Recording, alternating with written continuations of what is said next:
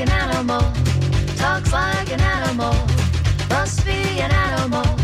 Come hear the animals, talking animals, talking animals.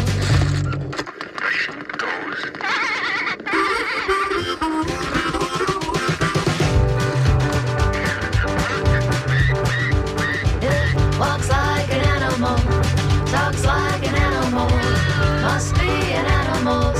Come hear the animals, talking animals, talking animals.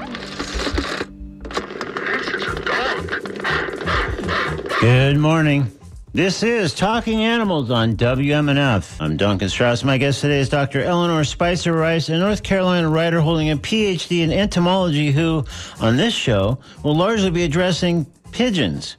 Wait, what? The author of Dr. Eleanor's Book of Common Ants series and co-author of Dr. Eleanor's Book of Common Spiders, both of which she discussed on this show in the past, Spicer Rice began keeping homing pigeons, now knows a great deal about them, and has clearly developed a newfound passion for those pigeons. As I wrote in an email to Spicer Rice, I really like the idea of a card-carrying entomologist going bonkers for pigeons, which is not to suggest she turned her back on bugs, not at all. In fact, while the focus of this conversation today is likely to be pigeons, we may touch on insects, and Spicer Rice has said she'd be happy to respond to listeners' questions about any and all bugs. So feel free to call those in, email those in, text us those, and we'll get to all of that when I speak with Dr. Eleanor Spicer Rice in just a few moments here on Talking Animals on WMNF. Later in today's program, I'll speak with Karen Slifker of the Florida Wiener Dog Derby taking place this Saturday, May 7th at Curtis Hickson Waterfront Park starting at 10 a.m. A full slate of activities on a day designed to raise money for 2 local dachshund rescues. We'll learn more about Florida Wiener Dog Derby later in today's show. Right now, though, let's talk pigeons, bugs, and who knows what else with Dr. Spicer Rice. With a reminder that I invite you to join the conversation by calling 813-239-9663, emailing DJ at WMNF.org, or texting 813-433-0885. This is Dr. Eleanor Spicer Rice back on Talking Animals on WMNF. Good morning, Dr. Spicer Rice. Good morning. I'm so glad to be back. I love this show. Oh, well, thanks. Well, this show loves you, so we're super happy to have you back on. So, of course, we'll get to pigeons in a moment, but I want to begin by discussing insects a little bit and the study of insects. I probably should have looked this up before the show, but I believe that's called entomology. You got it right. Okay, so far so good. Entomology. That's the study of words. Okay, well, that's right. I know. And if you speak too fast, you can't tell one from the other. So, but all kidding aside, you took all the way. You got a PhD in entomology. So we may have talked about this before, but I'm just curious from sort of a different angle or another maybe. What exactly propelled you in traveling down that academic path all the way to the PhD in entomology? Well, I've always loved bugs. And I think that anybody who is a human and has been outside as a child probably at some point in their life has been fascinated by bugs. And I've figured out as I got along in my career path and in college that insects make up 80% of life that's described on Earth, right? I mean, most of what's around us is bugs. And I knew that if you got still and you looked around, there'd be bugs around you, right? So I figured that would be the biggest bang for my buck in terms of learning about the natural world would be to learn what the bugs are around us and what they're doing. And so that's how I decided to go to graduate school and learn more about them. So I got a master's in bees and then a PhD studying ant behavior. Okay, so I guess this still, so obviously you're driven by this broader worldview, but obviously intense curiosity and a longstanding passion really for bugs. So then when you get your master's, then you go on and get your PhD. In a field like that, I mean, isn't a PhD kind of often thought of as a ticket to a notable career in academia? But that doesn't seem like necessarily what you had in mind. No. So what? Well, as I learned about bugs, I realized that even though we love them as children, we're taught to fear them and to dislike them. A lot of times I tell people what I studied, and they would say, gross. And it's not gross. It's magical. It's wonderful, and it's what's making this world run. Yeah. And so I tried to find a way to help people to see that it wasn't gross. And so I started writing about bugs for people, and then I realized I could do that as a job. So that's what I do now. I get to write about bugs for people, and it's the greatest job I can ever imagine. And that was another thing I thought about, like sort of a sequence of events, because as we've talked about, when you've been on discussing your books.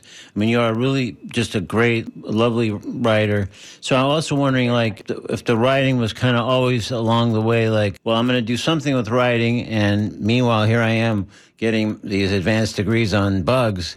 So chances are, I guess I'll combine that. But I definitely know I want to do something with writing. Was that kind of always a compelling sort of impulse along the way? Well, if I had known that any of these things that I loved existed, then yes, it definitely would have been. But I'm from a small town, and at the time, I didn't know that science writing was a thing. I didn't know that entomology was a thing until I left home to go to college. So I just kind of luckily stumbled into figuring out that the things that I love are real things in the world that people can do every day.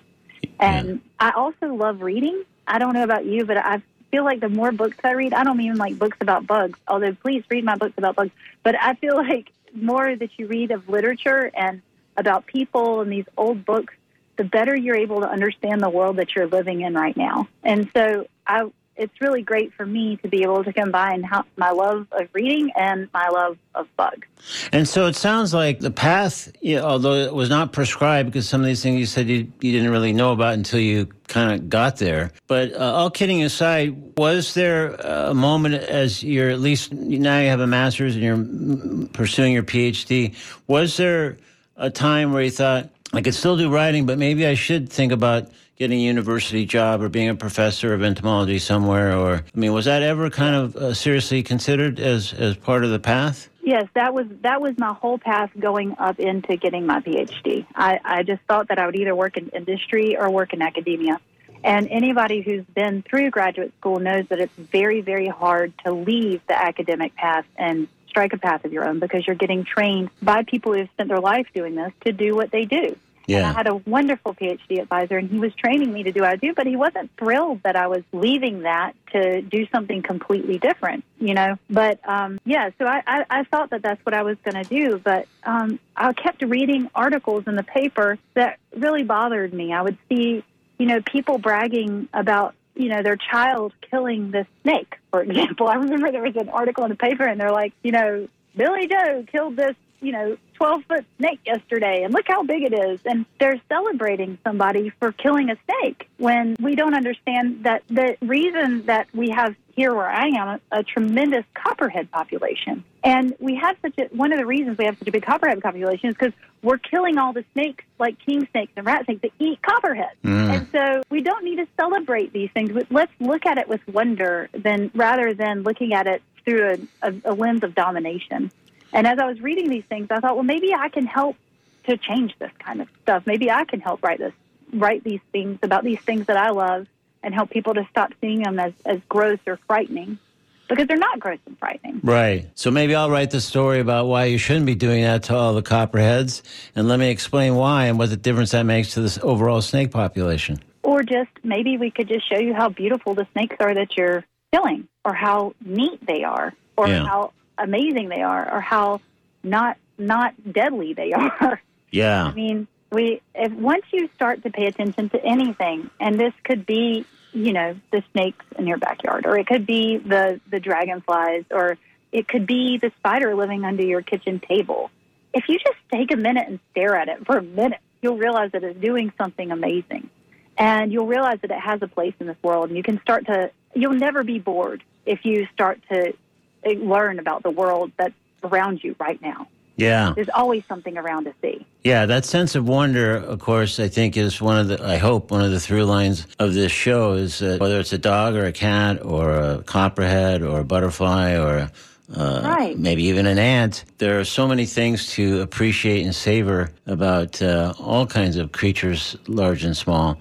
Or a wiener dog derby. Yeah, I know. Well, I mean, I'm looking forward to getting filled in on that, because I'm wondering, do they have a racing form for some of the wiener dogs? How do you know which way to bet on the race? But anyway, all right. So yeah, and again, of course, meanwhile, I'm talking to you from a state that, for a complicated set of reasons, actually pays people to kill snakes that, of course, are not native, and that's why. But anyway, so that's a whole other complicated... Paying people to kill the snake, that whole situation that you're talking about down in the Everglades comes from other people who love their animals but aren't paying attention to how the animals might be interacting with the natural world, right? Yeah. They don't want to kill their snake, so they just feel better about releasing it into the wild. And then those snakes ate, 95% of small mammals in the Everglades? Is that Yeah, no, that's seriously a problem. And, of course, backing up a few steps from that, it's like, well, why did you get a python at your house to begin with if you didn't kind of know? You're talking to somebody who has 24 pigeons in her backyard right now, so I can't. No, I know, and we're going to get to the pigeons momentarily, I promise. On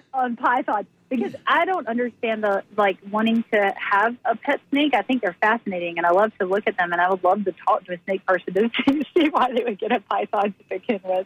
Because it's so amazing to me what we humans find connection with. Yeah. You know? I found connection with bugs, for example, and I know that a lot of people think that that's strange because I live in a world where people tell me that I'm strange all the time. But I know that some people find connections with snakes. And it's so cool to me how much we as humans have this drive to connect with animals. Yeah. You know? Yeah, the animal in question that people feel compelled to connect with obviously varies in some cases widely, but there are a lot of people that do feel that kind of connection, and some may or may not be able to articulate it exactly why they do have snakes, for example. Right. I'm sure there'd be a great explanation about the fascination and the kind of creature it is and the kind of look and the kind of connection to sort of prehistoric beings. But, yeah, I don't have snakes on hand. I mean, we have snakes slithering around our house, but that's not really the same. And it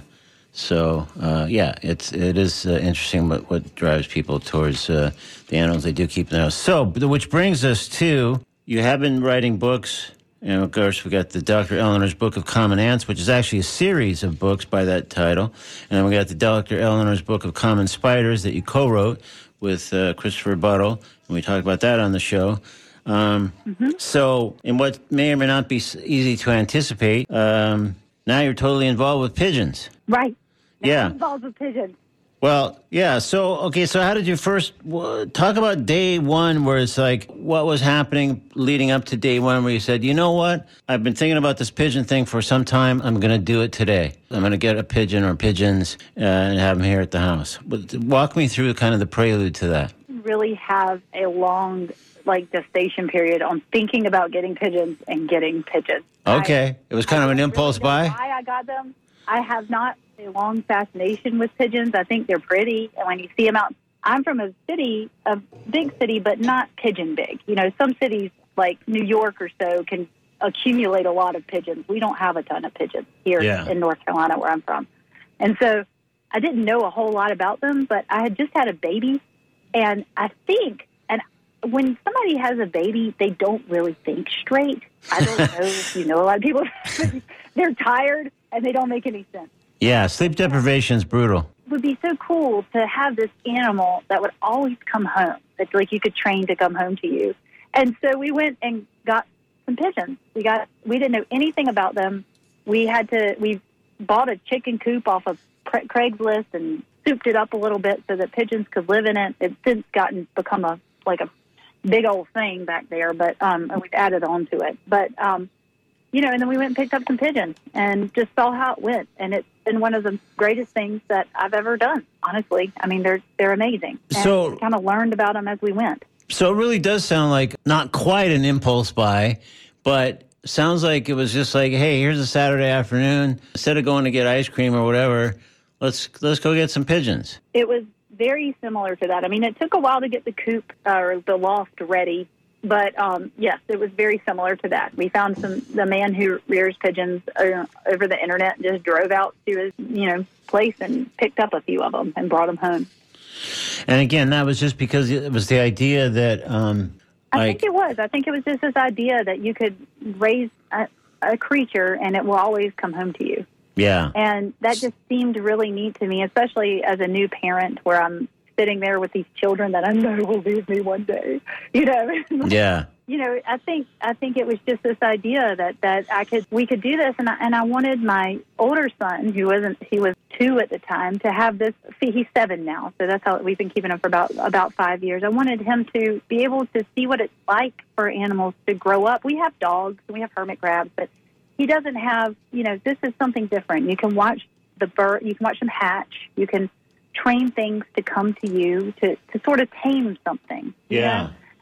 And I wanted him to have that experience, and he does have that experience now. They recognize him and they come to him, and he has this incredible connection with these creatures. No, that sounds like a really cool experience to have especially for a young kid who's now only And 7. I think a lot of us have that experience with our pets. Yeah. Maybe even the snake lovers. Right, perhaps. Well, they certainly hope it comes back if it gets loose in the house. Yeah, for sure.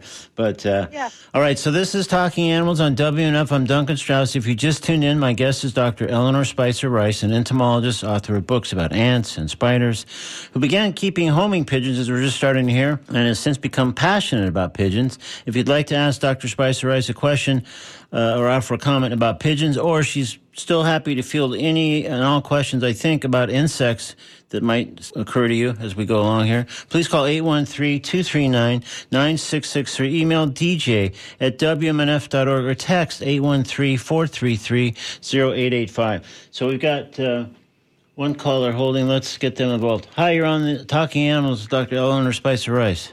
Hey, Dr. Spicer, let me ask you a question, please. Do you know anything about histoplasmosis? About histoplasmosis? Yes, ma'am. What to do with? It has to do with pigeon, I guess poop is for a better You word. mean like you mean like when you're cleaning out the coop and the bird droppings? No, get I'm into you, talking you about a disease Yeah, that it's people get from... Right, it's a fungal infection where you breathe in the spores. My wife's wife's late husband died of that. Good gravy. Was your wife's late husband a pigeon keeper? He was a roofer. He was a roofer in Chicago. Oh, wow. And apparently he got histoplasmosis. There was a grapefruit-sized thing in his chest, and it killed him. Oh, Holy smoke. that is. So I'm saying, So you said you had children and stuff. I would, keep your children. Pigeons aren't very clean. Well, yeah. So you have to clean the coop a lot, and you need to wear a mask when you're cleaning the coop. And I'm guessing as a roofer, he had to handle their feces a lot. Oh, in the buildings in Chicago, yes, ma'am. Oh, Lord, yes. And, since your wife's late husband lived in Chicago, they have really eliminated a lot of the pigeons because they have peregrine falcons that are coming back. Okay, And the peregrine falcons good. are decimating the pigeon population out there, which is really cool sorry for the pigeons, but it's really cool to see how that's working because they're both cliff-nesting birds. And so, yeah. I would just like people to know about this stuff because it's bad, I mean, there was a guy I knew up in New York, Mike Tyson. I'm sure you heard of him. Yeah, he keeps pigeons for sure. Yeah, he used to do that. Look at him; he's whack. Okay. All right. Well, I think we're straying far. I think we may have flown the coop here on some of this now. I would just like her to be aware of Well, one thing I would say without having anywhere near the expertise that it sounds like you do, or even for sure that Dr. Spicer Rice does, is probably the pigeon poop that you're describing that ended up being deadly was probably very different kind of pigeon and set of circumstances from the pigeons that Dr. Spicer Rice and her family keep in her home. And, It's because we clean the coops so much. Right, that's what I was going to say. Allow their coops not to be cleaned very often. This fungus can grow in them, and then people breathe it in, and then it grows in their lungs. Yeah, exactly. I just wanted to make you aware of that, so, because you got kids and you sound like a really nice lady, so... All right. Well, that's very good. We warned her and everybody listening, so that's an important public service. Thank you very much. I listen to you every week, and I enjoy the hell out of your program. Thank you. Oh, well, thank you. I enjoy the hell out of that nice comment. Thank you very much. All right. Thank you. And there's another thing about pigeons is like their feces can grow this fungus, right? That can give you this. But if pigeons had their druthers, they like to be clean. They prefer to be clean. You can tell that something's wrong in your coop or a bird is sick if their feet are at all dirty because pigeons like to be kept super duper clean. Oh, wow. They want you, and you want to clean out the coop as often as you can, preferably do a little tidying every day in there. Yeah. But he is right. There are people who can get sick from breathing in those fungal spores if you let it if you leave it for a long time and the fungus grows in the poop, which as a roofer, which I'd never thought about in Chicago, I think it is something that people encounter a lot. You'd be exposed to it, or situations where there's no thought of hygiene or worrying about pigeon poop. All right, let's take another call. Right. Hi, you're on Talking Animals with Dr. Eleanor Spicer Rice. Hey, how are you? Hi, how are you? Magnificent as usual, same old wonderful. Listen, I've never seen anybody with a pet snake that would come when they call it. Now, I've got a problem with feral chickens. Like they're sort of like a little gang, about 5 roosters, and they kill other roosters that like get within the territory there. And the babies, they're killing the babies, and I tried putting them in a cage and protecting them until they got bigger, but they didn't do any good. Whenever you let them go, they attack them. And I'm just wondering how to get around that sort of thing. Like, I don't have any chickens, but I train my dog to respect other animals as much as I can and not kill them. I've been able to do that with everything except raccoons. He kills raccoons like entertainment. Wow.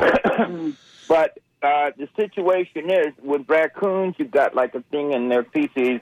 It's a worm that when it dries up, it can be spread in the air, and it can cause people to go blind and stuff like that. But a dog usually keeps the raccoons away, and same thing with mine, if they've learned to respect him, even though he's mellow. But how do you stop him from killing the babies? And, I hate that, when they're born and the mama's around with them, then they'll come over and they'll kill the babies. Yeah. That's awful. Yeah. We're going to allow Dr. Spicer Rice to answer that. It may fall outside of her field of expertise on pigeons, but we'll see, and then we're going to keep moving. But thank you for your call. I can tell you what my friends have done, because they do have aggressive chicken. Roosters can be very aggressive and territorial. And the only thing is I've heard of my friends who've had that same situation happen is that they've had to trap the roosters and take them to farms or places where people actually want roosters. Once you get, even in our coop, we had a mean bird, and I asked the man, it was a male bird, I asked the man who gave us pigeons, Bruce, what to do about them, and he said, you got to get rid of the mean bird. And just like the people releasing their snakes in Florida, I thought, I cannot kill this bird. I can't do it. And so I took him far away from home, and we let him go, and was like, stay, and he came home because he kept coming home. Because they can fly, over 1,000 miles to get home. They can figure out how to come home. And so it was just a futile attempt but we ended up wearing him out enough that he quit killing all the birds because we kept taking him so far from home. He was too tired to hurt anybody. Okay, well, that's one solution. Roosters are concerned. Yeah. As far as roosters are concerned, what I know what people have done is they've trapped them, and they've found places. There are people who actually take people's roosters. And they might eat them. Some people eat them, and some people keep them as like a shelter animal. So you can try it. All right. Well, thank you. Just animals. There you go. Let's give that a whirl. And we got some other callers holding, but I want to ask you a couple more questions before we get to another caller, maybe. So far, what are some of the things you like most about pigeons? I mean, after spending a hunk of time with these birds, sounds like 5 years or thereabouts. Right. Would you say that, is there a predominant personality or temperament that you could kind of identify now with pigeons? They're gentle, but each bird has its own personality. Okay. Some birds like you more than other birds, and some birds don't. But they are extremely, extremely intelligent birds, and people don't realize that. But because pigeons are kind of like rats in that they're, very abundant, and people see them as a pest, so we're able to do a lot of research on them. So people have found that they can remember how to get home from long distances, right? Yeah. They also remember your pets, your individual birds, the individual people, and they remember this for years. They can live up to 25 years. So when you're walking down the street and you see a pigeon, that's your pigeon. You're going to see that pigeon again tomorrow because it likes to be home, and that's where it lives for many years. They showed that pigeons can learn how to recognize words. So they felt that only people could do this. It's called orthographic information. So you can teach pigeons, like they taught pigeons all these words, and they were able to recognize them from all these meaningless words. And not only that, but they could recognize what a word was, right? So wow. You see pigeons like flying around. They felt that people were the only people that had this ability, but pigeons can do that too. And people have been using pigeons to be service animals for years. We've been keeping them as pets for 10,000 years. And at least for the last couple of 100 years, we've been using, actually longer than that, since the beginning. Back in Egypt, where they came from, the pharaohs would use the pigeons to fly across the Nile to let people know that the flooding was coming.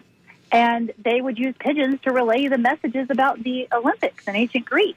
Like, we've used pigeons for, thousands of years to help us. And so, anyway, I don't even remember what we were talking about. Well, we're talking about a bunch of interesting things, and one of the things that I think prompted your response there, I was just curious if you had started to see a predominant personality or temperament, and you said that they're gentle, but they each have their own personality, and they're highly intelligent. And then you said the thing about, like, being able to recognize and respond to words. So, of course, I assume that out in the coop, they're reading copies of Dr. Eleanor's Book of Common Ants, at least when they have downtime, at least. That's how they put their babies to bed. Sure.